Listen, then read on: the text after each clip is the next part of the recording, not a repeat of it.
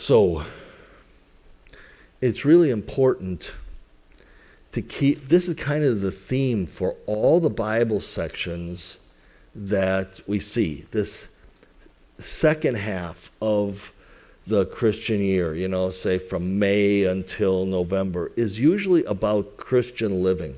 The first 6 months from December through April are usually about Jesus' life. It's going to be about all the stuff Jesus did, right? Christmas, he's born. Epiphany, we learn about all the stuff he did, supernatural, and said. Then we have Lent, his arrest and punishment, right? And then his return to life, that's Easter, and then, his physical return to heaven. But this second half of the year, we talk about Christian living.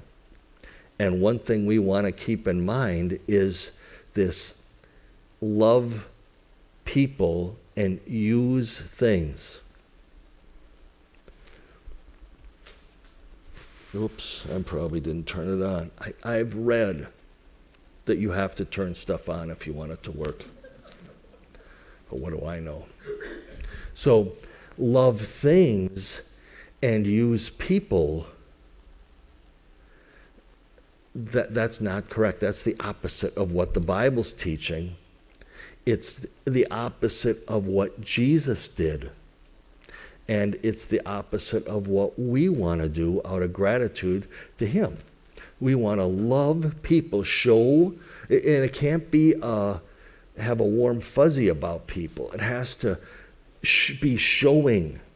It has to be sticking out. It has to be obvious to people. Show people God's kind of love and use things to do that.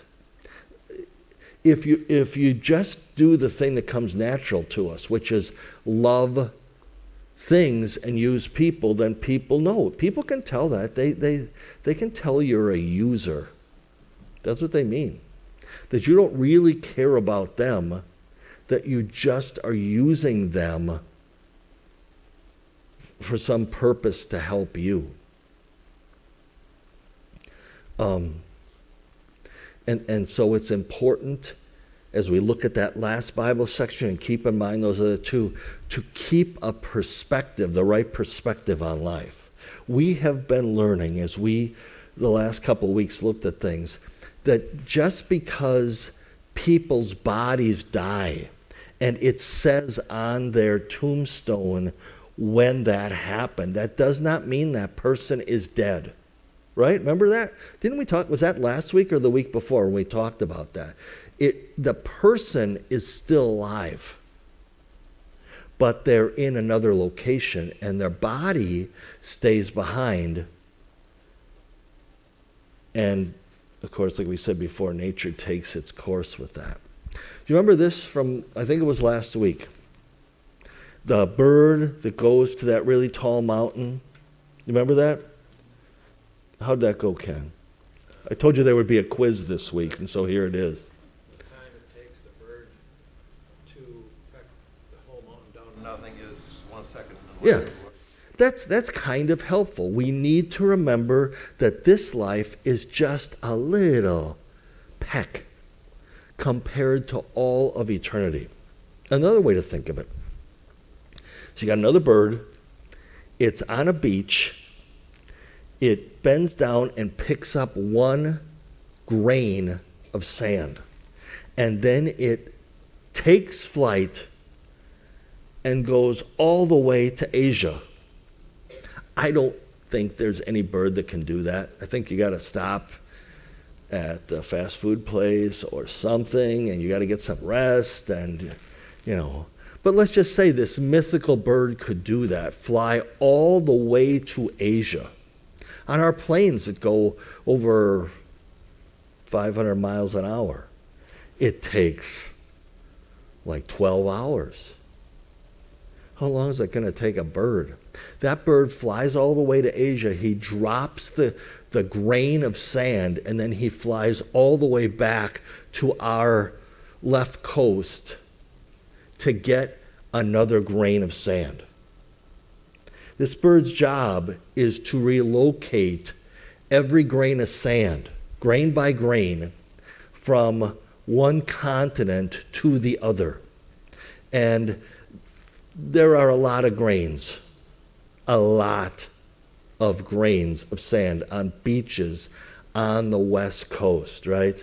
We're talking about all the sand you can find anywhere, grain by grain, little bird flying all the way to Asia and dropping those off, the amount of time it takes that bird to fly every grain of sand to the other continent and drop it off is 1 second of the afterlife, after this life. So we have a lot of time left. We have all the time, not in this world, but in the afterworld.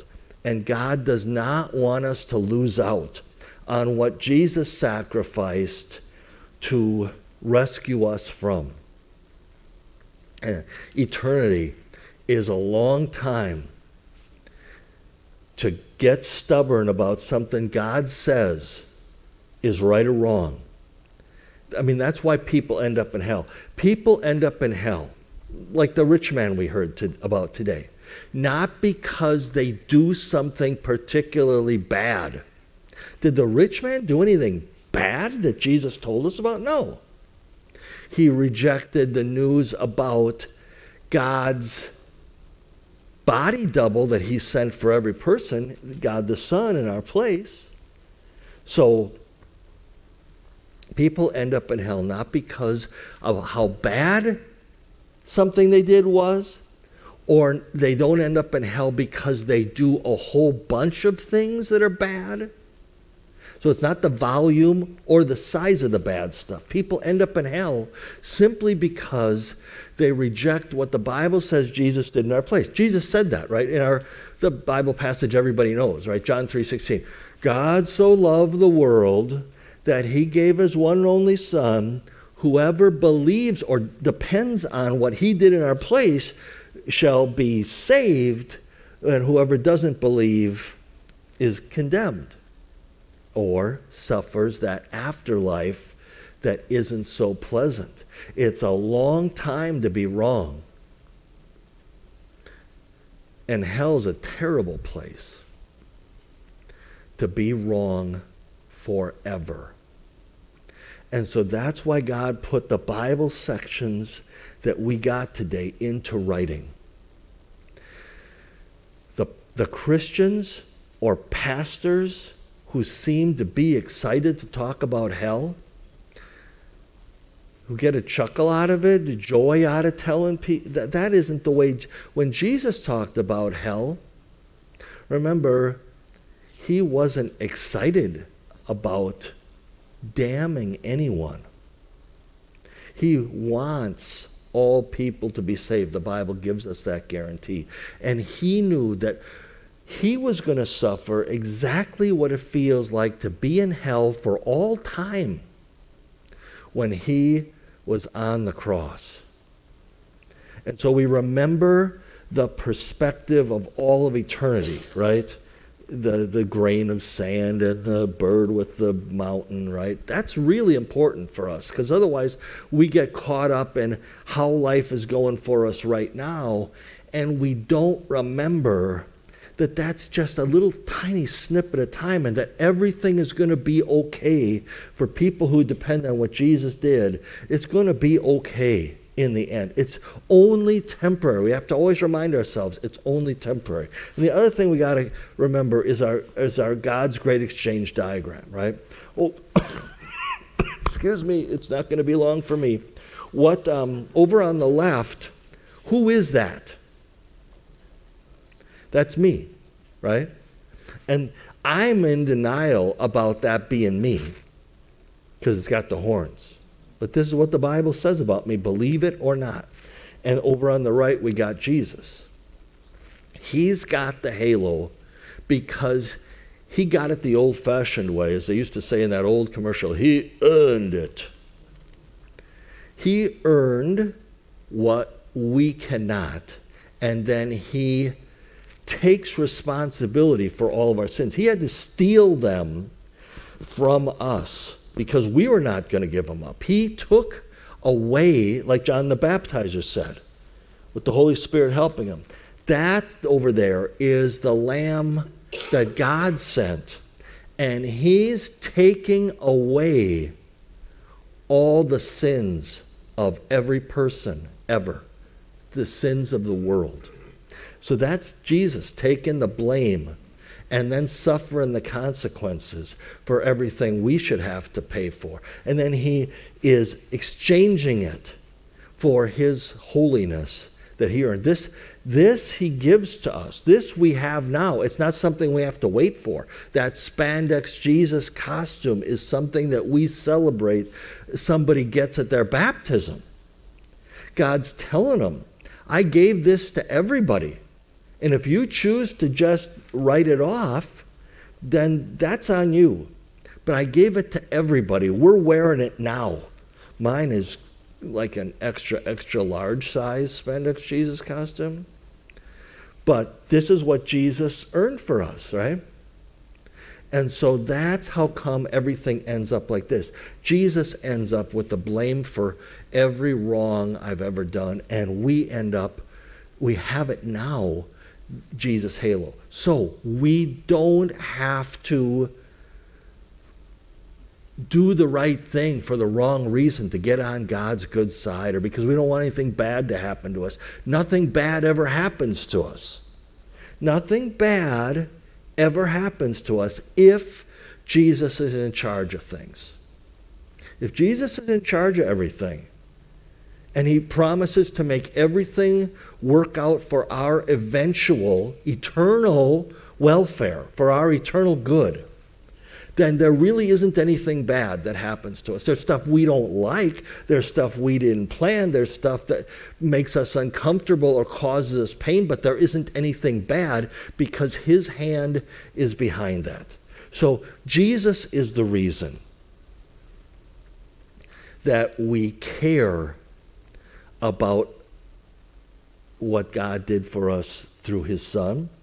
And Jesus is the reason we care about the people that we come into contact with on a regular basis or even on an irregular basis, because these are all people that Jesus lived and died in the place of. So, really important. There's a lot of stuff that people in society believe that is not correct as far as the Bible says. And we don't have to compromise, go down to their level and say, well, okay. No, we can disagree with people without being a disagreeable person. This is something we really have to strive for. I can't do it very well. Too often what happens is we get wound up and then we get self-righteous and we say mean things. Years and years ago, like half a century ago, I was a pastor in Montana by Yellowstone Park, and some Jehovah's Witnesses came to the door. I knew they were Jehovah's Witnesses. I mean, they had the tracts and all the other stuff. And I got Bucky and made a fool out of myself. That's wrong. It's not showing love to people. We can disagree, but we don't have to be jerks about it, right? That's why tax collectors and prostitutes came to Jesus. He didn't downgrade God's expectations for people's lives. They knew that they had done wrong, but they also knew that Jesus cared about them and was kind to them and tried to help them out. So Jesus is the reason we care. The Bible reading at the end of it talked about we can be content with what we have because God said, I'm never going to leave you. I'm never going to desert you. And so why should I be afraid? He quotes another spot from the Old Testament. You know, Yahweh is helping me. He's on my side. I know that because of what Jesus did in my place. So when I talk to people, church people, a lot of times this is the question they'll ask me when I'm visiting people in their homes. They'll go, so what am I supposed to be paying church This is one of the questions they ask me. Not just, why are your sermons so long? But they also say, what am I supposed to be in church? And so we remember what the Bible gives some pretty specific directions about this. It says a percentage of our income. It doesn't even say what percentage of our income. It says pick a percentage. Make it be whatever is a reflection of your gratitude to God for the gift of eternity on his good side. Now, some people are going to pick a lower percentage because they don't grasp yet what God did for them as much as some of us people who've been around a long time and have really had some time for it to sink in. God's been pounding it into our heads. But God says, just pick a percentage. And your motivation, your gratitude to God should be the reason you're doing it. You're not giving to church, you're giving to God. That's the way we want to think about that stuff.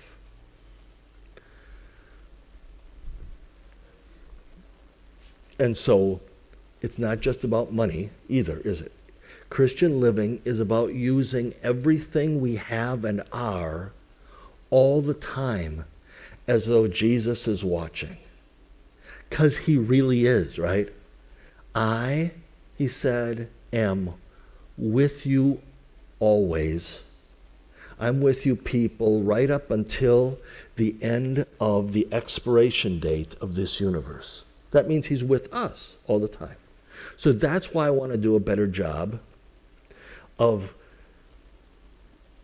using everything I have to serve his purpose, to love people and to use things to show love to other people.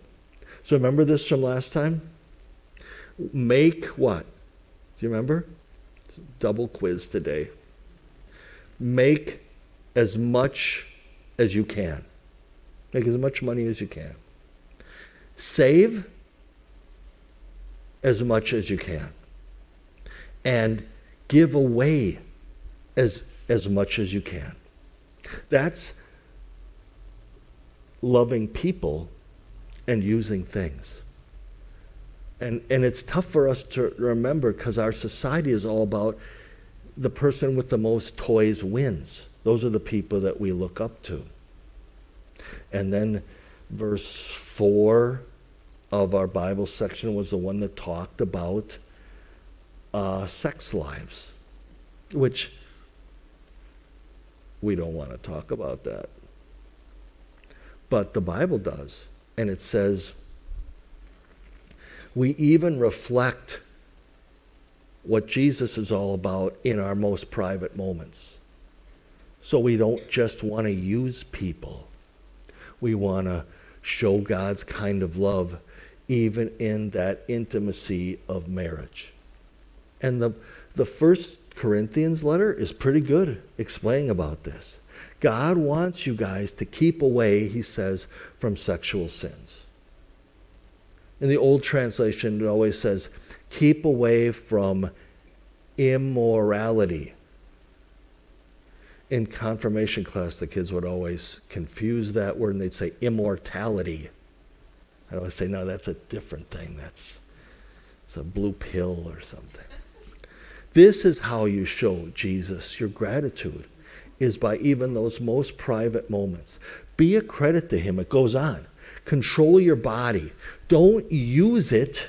See, love people, use things, even your body. Use your body. Don't use it for sexual sin, like people who don't know God or what God's done for us.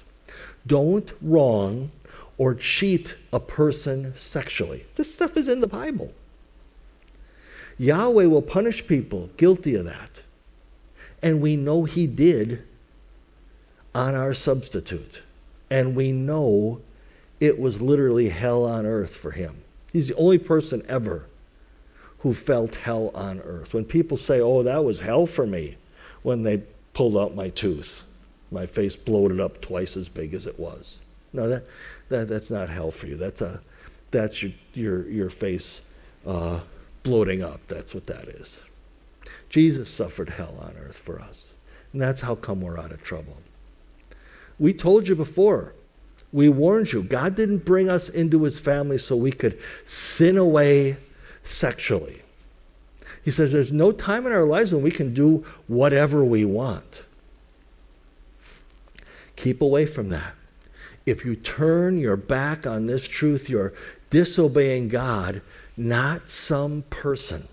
So see, there's an ongoing standard, the Bible says, of right and wrong, and it stays consistent through all periods of time. Too many people want to say, well, things change as you get into more modern, technologically advanced stuff. But no, the Bible says these things, these standards of right and wrong are the same ones, and Christians have a reason for wanting to pay attention to that. So even the thing like about men and women and how there really, aren't differences of men and women. A woman can become a man and a man can become a woman now. I'm not a surgeon, but I know that men and women are different, and men have a completely different way of looking at life than women do. And so they're not equal, right? God made men for one role in society, and he made women for another role in society. Men cannot do things that women can do. That's true, isn't it? That women are really good in relationships. Us men, not so much. I don't even know, most of my kids' birthdays, which is not a credit to me. But it's just the way we are, right? So men can't do things women can do. And women can't do things that men can do. This is a really important thing. This is the way God made things. It's perfect, and it doesn't change. And he did this so that we could have each other to depend on. We have his word. We have his presence. We have the Lord's Supper. We have each other. A support network of sinners, like we all will continue to be this side of heaven, but who are supporting each other to remember the big picture, to remember the impact that Jesus had on our lives personally, and to remember to love people and use things. It's not a have to. You don't get on God's good side. Jesus got us on God's good side. This is a wanna. We want to do this. Even if nobody ever made us, we'd want to do these things because the Holy Spirit makes us want to have an outlet for the gratitude we feel for the gift that God gave us. And so this is because of Jesus. And we want to do it because of the people around us who need the good news of what he did in our place.